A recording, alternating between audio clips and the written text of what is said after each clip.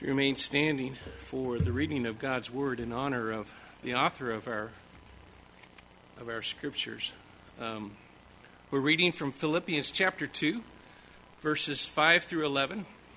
You find this on page 1165 in our Pew Bible. Once again, Philippians chapter 2,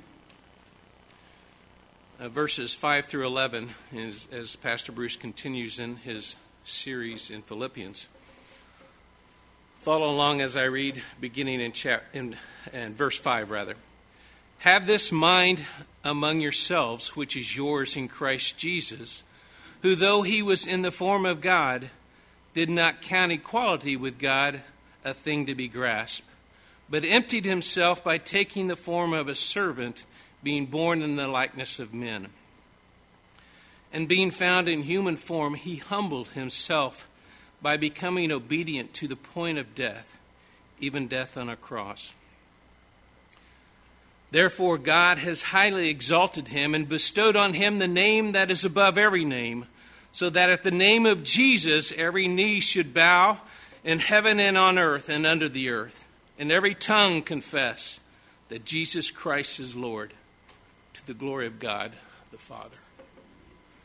Father, we praise you and thank you that your name can be proclaimed and is proclaimed in our church and in our hearts and in our lives. And God, we just say thank you and praise you for who you are and what you've done. In Jesus' name I pray.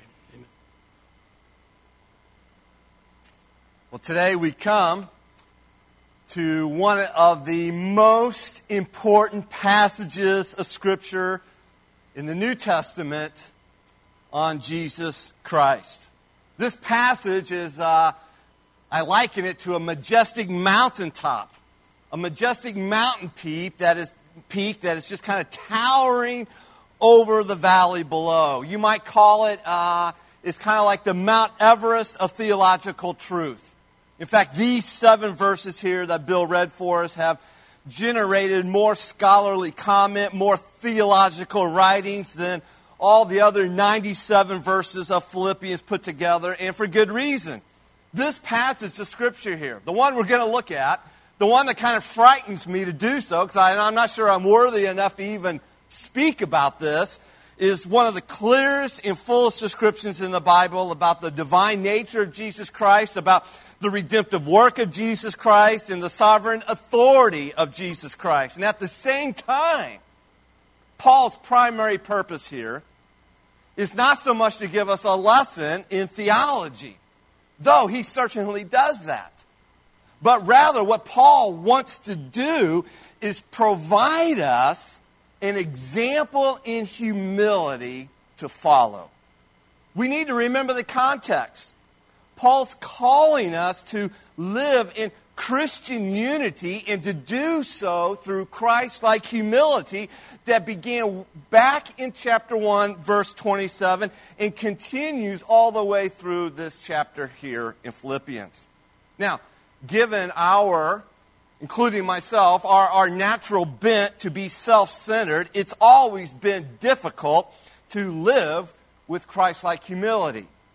And so Paul does something here. He is targeting pride in our own lives by writing, if you remember what we saw 2 weeks ago in verses 3 and 4, he says, do nothing from selfish ambition or conceit. Why? Because that's what we are. That's who we are by nature. And so he's targeting that. He's going after it. He is battling our pride and our self-ambition.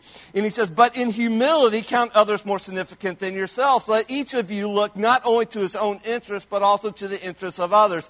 And so Paul is pleading with us here for the sake of the advancement of the gospel to live in Christian unity. How? By laying aside our selfish ambitions, our personal rights, our desire for attention that he knows threatens the unity and harmony in the church.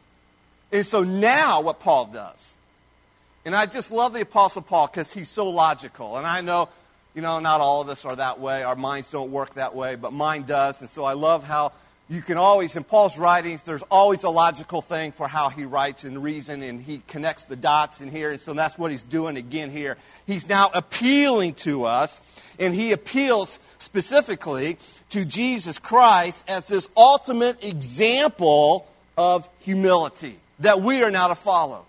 And he does so by quoting a hymn that was more than likely sung by the early church in praise of Jesus Christ. And so notice the big idea of what Paul's doing here.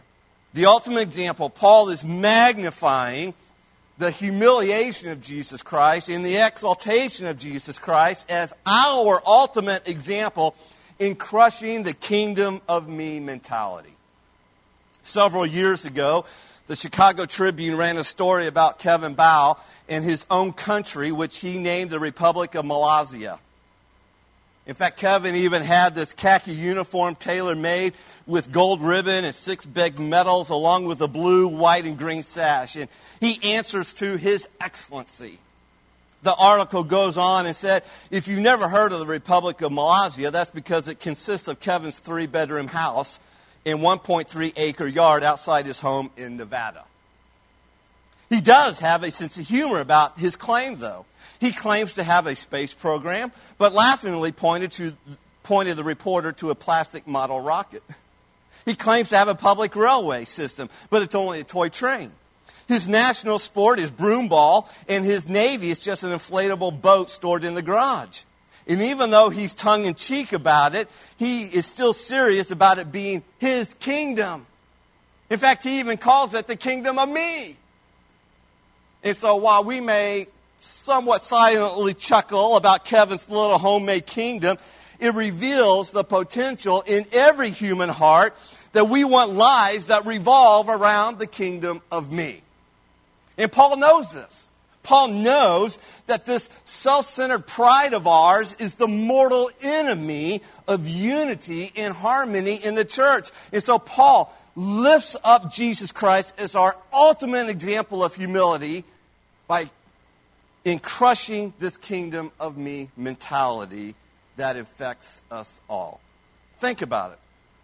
Here's Jesus Christ before us that Paul's lifting up. And who is he? He's none other than the sovereign king who descended from his kingdom in heaven to come to earth to redeem us from our sins. This is the example that Paul sets before us to follow. It's an example that crushes the kingdom of me mentality that invades all of our hearts. And so, what does Christ's example of humility, what does it show us now? Well, that's what I wanted to unpack for you. I want you to see this for yourselves because it shows us 3 truths. It shows us 3 lessons that we need to grab hold of here this morning. The first of which is Christ-like humility is continually needful. It's continually needful. Paul says in verse 5, have this mind among yourselves, which is yours in Christ Jesus. And so this verse builds a bridge between verses 1 through 4 and verses 6 through 11. It's the link between Paul's exhortation to us in those previous verses and his illustration for us in these next set of verses. And so when Paul says, have this mind among yourselves, this mind that he's referring to actually refers back to verses 1 through 4, where Paul exhorts us to have a mind of what? A mind of humility.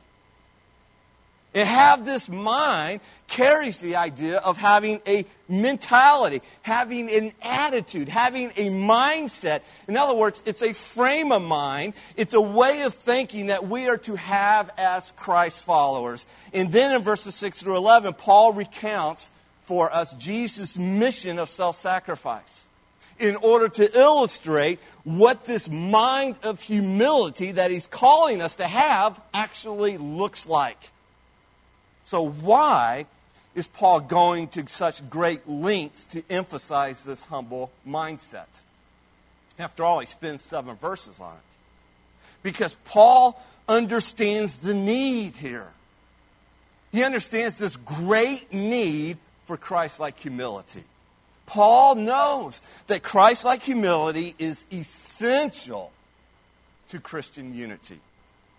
In fact, Christ-like humility is continually needful in the community of the church if we're going to have Christian unity in the church. Think about it. Is there ever a time when Christ-like humility is not needed? Is there ever a time when it's not needed in your relationships with one another? Is there ever a time when it's not needed even in your own home? No, this mindset is continually needed. Why? Because we're always battling self-centered pride. The moment we stop battling pride is the moment that it rears its ugly head, and it does so in our lives and in our church. In fact, C.S. Lewis once said, pride is the chief cause of misery in every nation and family since the world began. How true that is. As we know, it was pride that got Lucifer kicked out of heaven. It was pride that got Adam and Eve banished from the Garden of Eden. It was pride that caused King Saul to forfeit his throne in Israel. It was pride that caused King Nebuchadnezzar to lose his sanity and to act like a wild beast. And so pride is the cancer of the soul, and if it's left untreated, it will destroy unity within the community of the church. Paul knows this. In fact, Jesus himself knows this. Toward the end of his ministry, an ugly, competitive spirit developed even among his disciples. When James and John, and if you can believe it, their mother, tried to get Jesus to promise them positions of power in the kingdom. Matthew reports in Matthew 20:24, when the 10 of them heard it, the 10 other disciples, they were indignant at these two brothers. Harsh words, angry gestures were exchanged among the disciples as their tempers flared.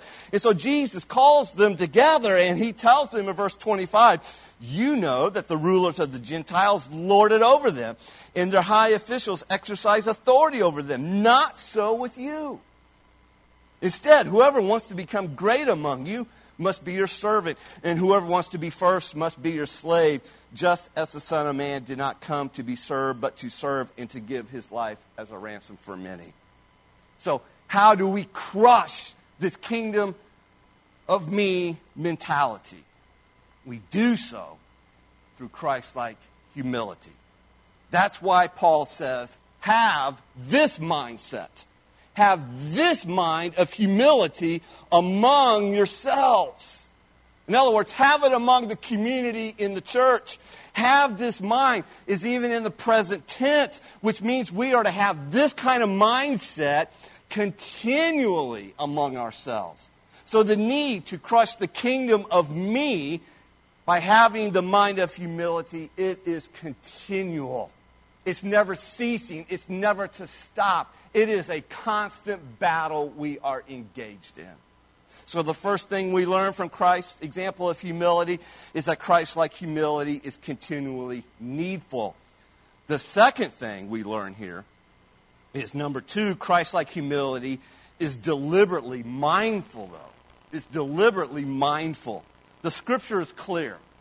Jesus deliberately chose a life of humility. In fact, look again what Paul writes in verses 6 through 8. Speaking of Christ, he says, who, though he was in the form of God, did not count equality with God a thing to be grasped, but emptied himself. How? By taking the form of a servant, being born in the likeness of men. And being found in a human form, he humbled himself by becoming obedient to the point of death, even death on a cross. Now, Jesus' humble mindset here was a matter of choice. Listen, he was under no obligation whatsoever to humble himself, and yet it was in his mind, it was in his heart to humble himself for our sakes. Nobody, and I mean nobody, humbles themselves unintentionally or accidentally. You know anybody like that? No, this doesn't happen. Why? Because we are prideful by nature. We are self-centered by nature. We have this kingdom of me mentality. That's who we are. And so no one passively assumes a humble mindset. Christ-like humility is a mindset that we must deliberately choose. We must deliberately have. And this deliberate mindset involves, if you want to just write over verses 6 through 8, it involves this. It is all about giving up our rights. That's simple. In the midst of all these doctrinal descriptions about Jesus, don't lose sight of the primary issue of what Jesus is doing in these verses. He's deliberately giving up his rights as God. Jesus gave up his right to live like God, to act like God, to look like God, to be treated like God. Jesus refused to hold on to his rights as God. Instead, he deliberately chose to give them up for the sake of sinners like us here this morning. Now, this mindset is so contrary to our culture in which we live in today, is it not? It's the antithesis of the culture we have. We live in a culture where people protect their so-called rights at all costs and by all means necessary. Several years ago, Newsweek magazine ran an article illustrating our lawsuit-crazed society. It referenced a 17-year-old Maryland girl who tried out for her high school football team. If the school administrators had prevented her from playing, her, quote, rights would have been violated and she could have easily sued. So what do? They let her play. And in the very first scrimmage, she got hurt. Her parents sued the school district for $1.5 million on the grounds that no one told her of the potential risk of serious injury inherent in the sport of football. Right. In another lawsuit, Amber Carson slipped on a spilled drink in a Philadelphia restaurant and broke a bone in the fall. She sued the restaurant for damages, and the jury found the restaurant liable and ordered it to compensate Mrs. Carson $113,000. Now, which is somewhat surprising given the fact that the spilled drink was hers, which she had thrown in her boyfriend's face 30 seconds earlier before she got up to walk out of the restaurant. But it still wasn't her fault. Right. Kathleen Robertson was awarded $85,000 after breaking her ankle when she tripped over a toddler who was running through a furniture store in Texas. As you might imagine, the store owners were especially surprised by the jury verdict, given the fact that the toddler was her own. Frankly, all we ever hear about today are the complaints of people who demand their rights. And when their rights have been violated, they think they deserve compensation or reparation. We rarely today hear of anyone who actually, voluntarily, humbly gave up their rights for someone less deserving. Well, there was someone who did. Someone who literally gave up his rights for the benefit of people who did not deserve God's mercy and grace, and his name is Jesus Christ. Notice the humble descent of our Savior. Jesus started at the highest place. That is equality with God. Jesus Christ, listen to me, he existed eternally, not only before Bethlehem, but even before the creation of the world itself. He was in the form of God, and he had equality with God. In other words, Jesus was God by nature and in status from eternity past before he ever came into the world as a human being. Speaking of Jesus, John tells us in John verses 1 through 3, in the beginning was the Word, and the Word was with God, and the Word was God. He was with God in the beginning. Through him all things were made. Without him nothing was made that has been made. And so understand, Jesus has never been some junior partner to God Almighty, but rather a full-fledged member of the Godhead, equal with Almighty God in every way, in every shape, in every form from eternity past. And so when we talk about Jesus Christ, we are not talking about someone that is less than God. We are talking about someone who, in Paul's words in Colossians 1:15, is the express image of God. And so Jesus started at the highest place, equality with God. But again, don't miss Paul's point at the end of verse 6 here, when he says Jesus did not count equality with God a thing to be what? Grasped. In other words, Jesus did not count his equality with God as a pretext for grasping and holding on, but rather as a platform now for giving and giving for us. This word grasp It means holding on to something and doing so by force. It's like a robber holding on to his stolen loot. Every privilege of deity belonged to Jesus Christ. Why? Because he is God.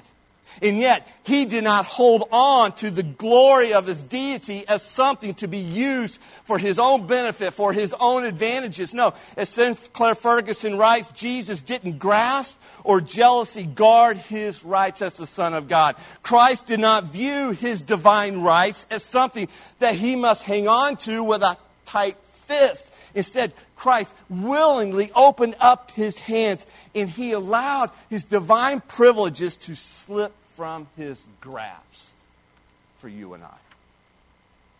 Jesus is about to do something incredible here.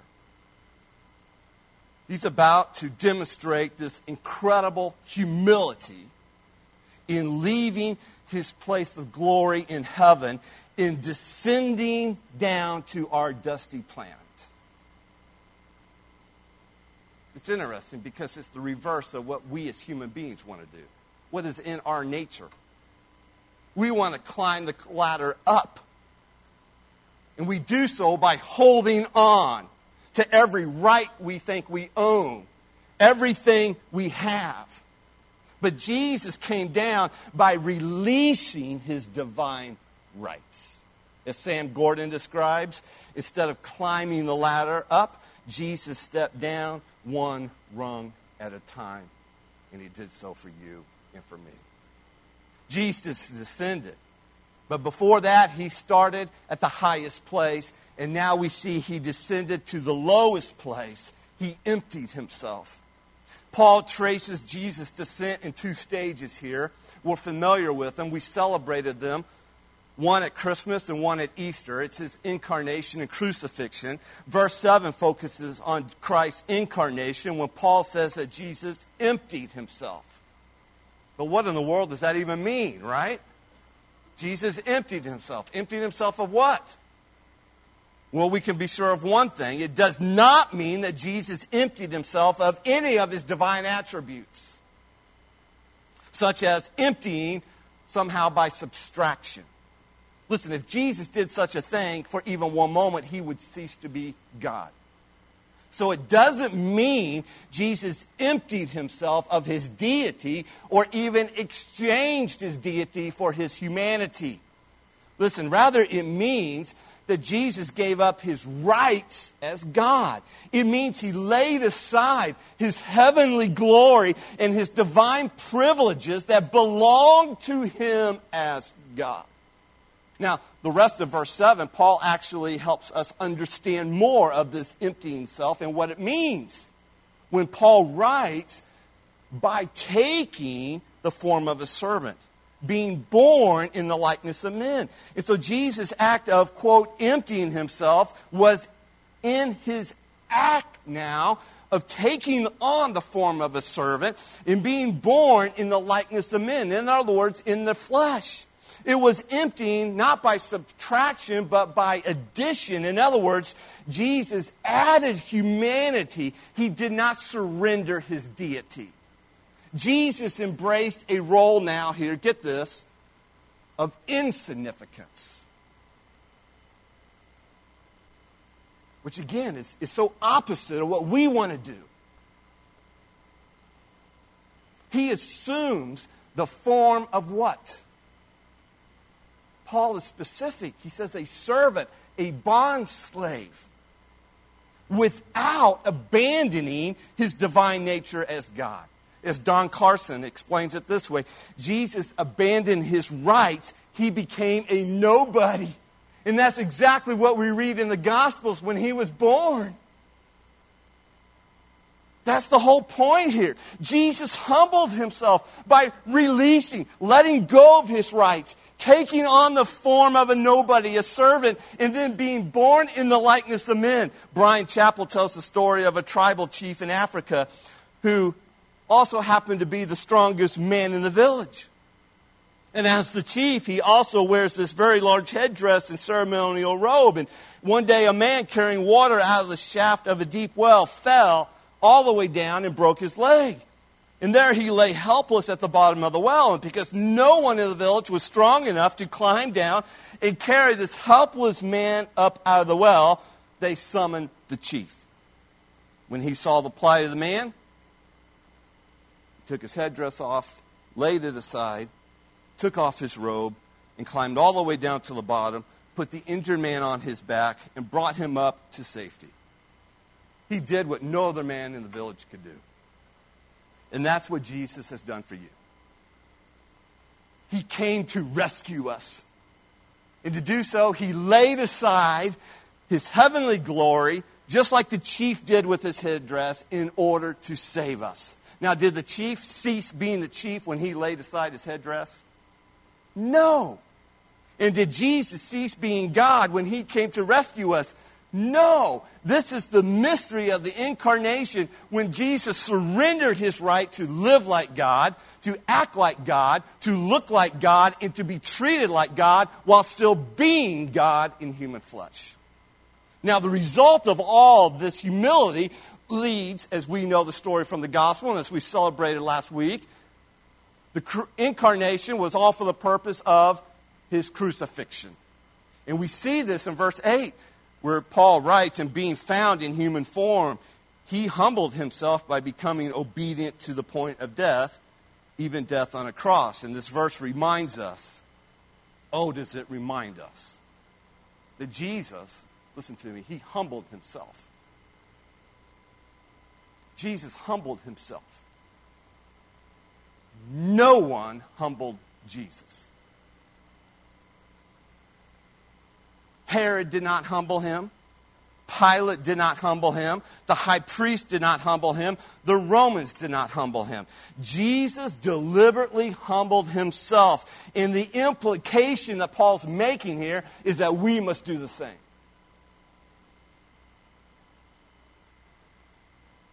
We must crush the kingdom of me mentality. How? By following the very example that Paul is lifting up before us. Christ's example of humility.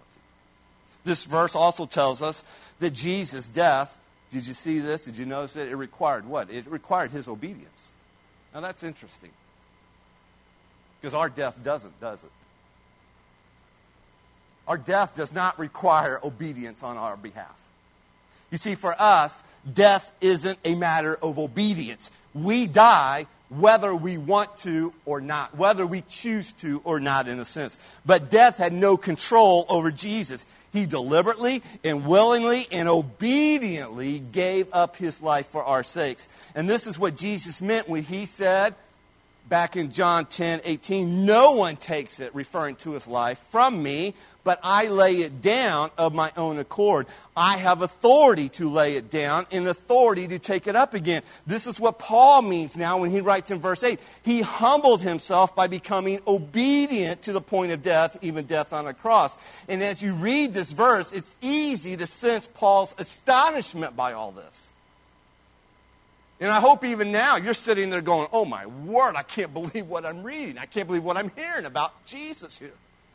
This is unbelievable. This is shocking, surprising, astonishing, whatever."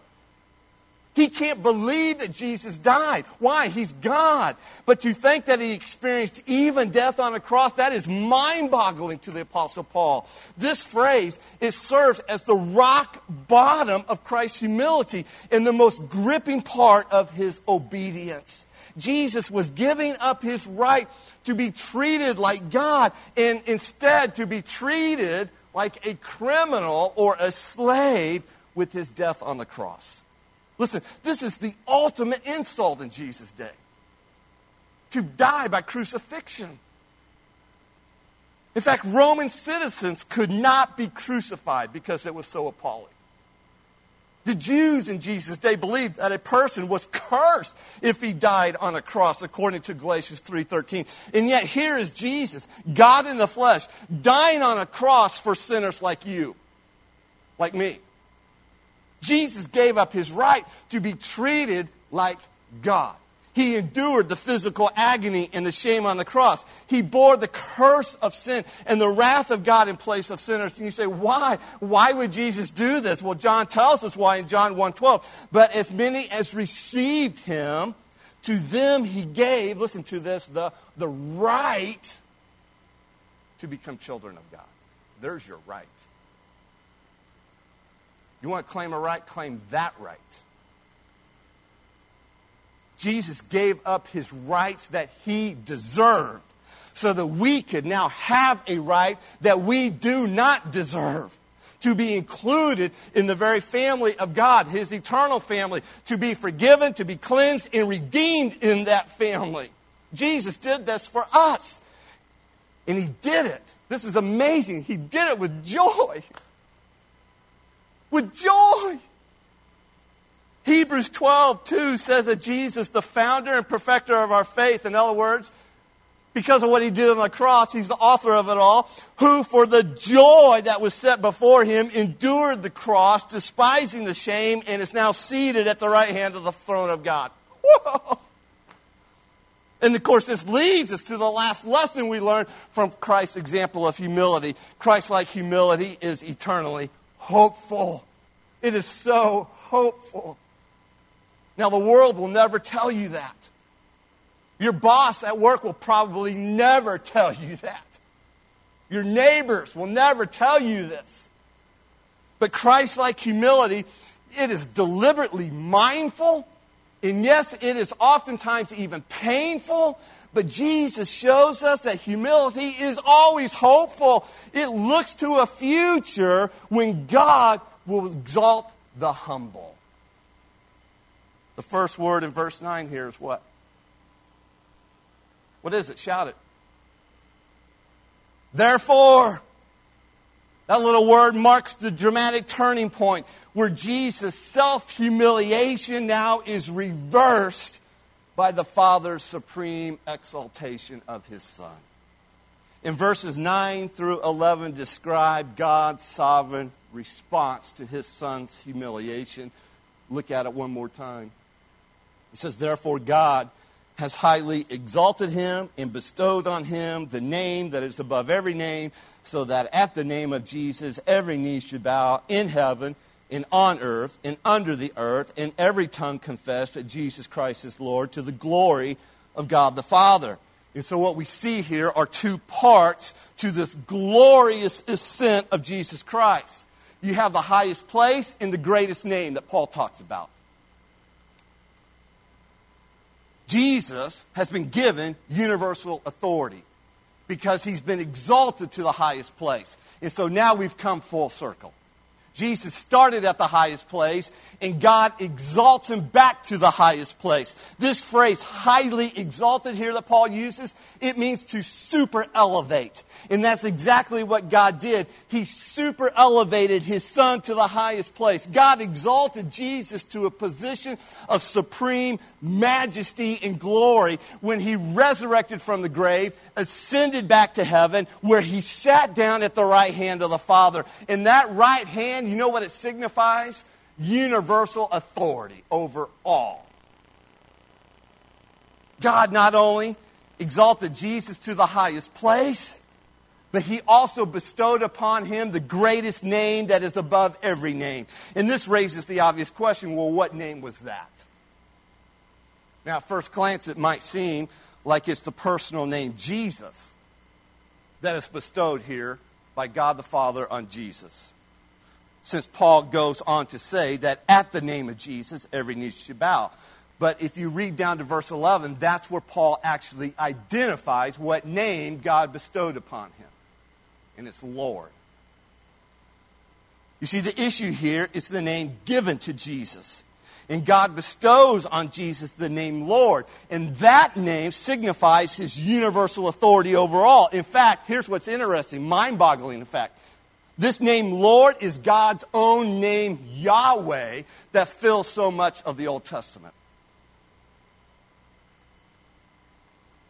And so giving Jesus the name Lord or Yahweh is the ultimate of all honors, because God says in Isaiah 42:8, I am the Lord, or I am Yahweh. That is my name. I will not yield my glory to another or my praise to idols. And yet here God is bestowing that name on Jesus Christ. He is super exalted. This name, Lord or Yahweh, let me tell you, it is a name that trumps all names. The fact that Jesus is exalted to the highest place and given the greatest name means that he reigns over all. There is no debate about that. Jesus Christ alone has been given universal authority. Jesus is Lord. That means not Caesar in Paul's day. And as Lord, Jesus is the supreme ruler of the universe. And you say, what's the implication of all that? That Jesus has universal authority as this exalted Lord now. And the implication is Jesus, one day, he will be given, notice it, universal worship. He will be given universal worship. Notice again the result of Jesus' exaltation as Lord. And now Paul is quoting Isaiah 45:23, in which we read for a call to worship. And he applies that quote in Isaiah now here to Jesus in verses 10 through 11, where he says that at the name of Jesus, every knee shall bow in heaven and on earth and under the earth, and every tongue confess that Jesus Christ is Lord to the glory of God the Father. This is universal worship of Jesus as Lord. And let me tell you, it will not be denied. Did you notice this? The physical response is what? Every knee will bow. That's the physical response to Jesus being exalted. Every knee. And it will not be denied, nor will this be debated that Jesus Christ is Lord. It will not be debated. Did you notice the vocal response here? Paul says that every tongue will do what? Debate whether this is true or not? No, every tongue will confess that Jesus is Lord. And so this phrase, what's also interesting, Jesus Christ is Lord, it's actually probably the very first Christian confession or creed that was declared by the early church and is shorthand now for the gospel. In other words, Jesus Christ is Lord is the gospel in a nutshell. And so every week now that we gather together to worship Jesus Christ as Lord, let me tell you, it is a foretaste of the coming universal worship by all creation that Jesus Christ is the triumphant, majestic, sovereign God over all. At the same time, I want you to understand something very clearly here, that this text does not teach universalism. Does not teach that every person will be saved. There will be no universal salvation for all people. But get this, there will be a universal confession that Jesus Christ is Lord. Have you ever asked the question, which is kind of a dumb thing to ask, because in this last year, we have all asked this question, what is the world coming to? Have you not asked that? Perhaps you've even vocalized it to your spouse or to a friend. Or at least thought about it. What is this world coming to? And this text answers that the world is coming to a day when every created being will recognize Jesus Christ as Lord. And so history, Zach, I know you can appreciate this as a history teacher, it is not like a treadmill going nowhere. Rather, history is all moving toward a day to the glory of God the Father. Some will confess him as Lord in everlasting joy, and I pray that is you. And others, though, will confess him as Lord in everlasting torment. But all will acknowledge his lordship. No tongue will be silent. No knee will be unbowed. And so I plead with you, bow now before it's too late.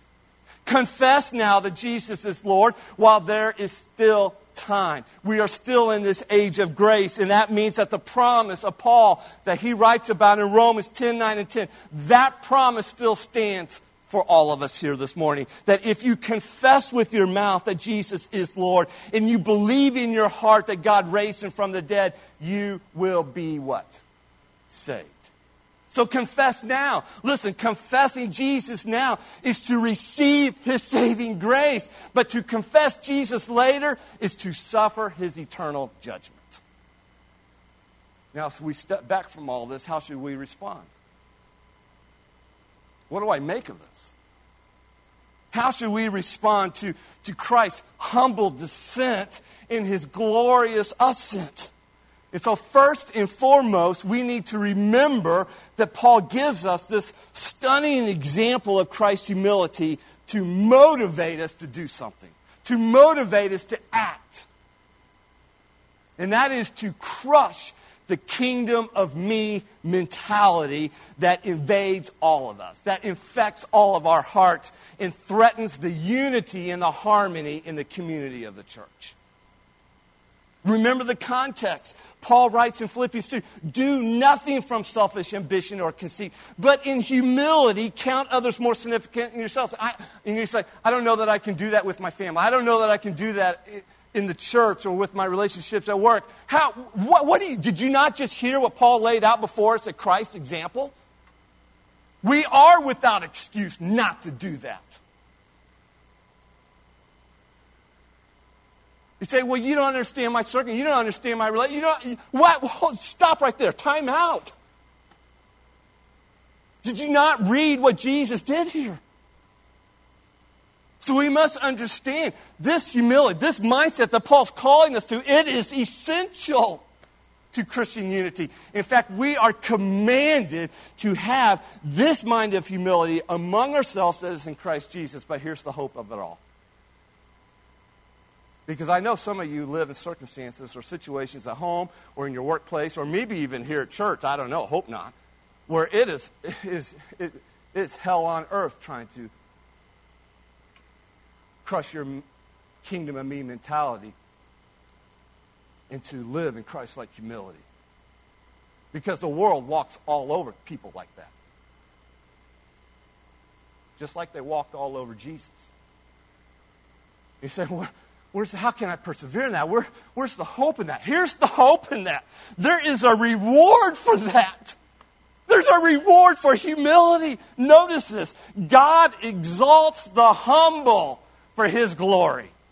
Therefore, trust God enough with your life that you don't live for people's affirmation now in this lifetime, but you wait for God's exaltation in his due time.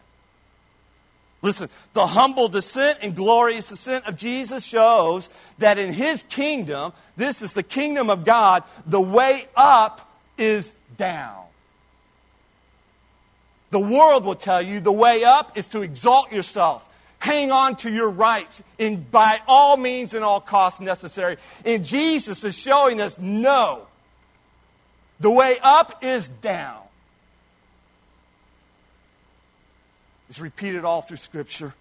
Jesus said in Matthew 23:12, whoever exalts himself will be humbled. And whoever humbles himself will be exalted. James 4:10 says, humble yourself before the Lord, and he will exalt you. 1 Peter 5:6 says, humble yourselves. And do you see these verses? We are to do the humbling. And yes, Christ humbles us. When we stand before this majestic peak of who Jesus Christ is, when Paul lifts up Jesus Christ in his humility, it ought to humble us. And yet that motivates us now to respond in humility. And so Peter says, humble yourselves, therefore, under the mighty hand of God, so that at the proper time he may exalt you. Listen, in our kingdom of me culture, where everybody demands their rights, everybody exalts themselves. Just look at Instagram. Look at Facebook. That's what it's all about. Let us remember. Let LifeBridge, let us as Christ, let us be different. Let us remember that in God's kingdom, the way up is down. Christ-like humility. It is continually needful. It is deliberately mindful. It is eternally hopeful, though. It will be rewarded by God the Father at the proper time. He will lift you up. And so trust God enough with your life that you don't seek out other people's affirmation. But you wait for God's exaltation. Let's pray. Heavenly Father, May we always remember that you are the one who humbles those who exalt themselves. And that you are the one who exalts those who humbles themselves. And so, Father, we humble ourselves before you today, and we exalt Jesus Christ as Lord of us. Father, we need your help. Oh, desperately, we need your help. And so grant us the grace to live in Christian unity through Christ-like humility. In Jesus' name we pray. Amen.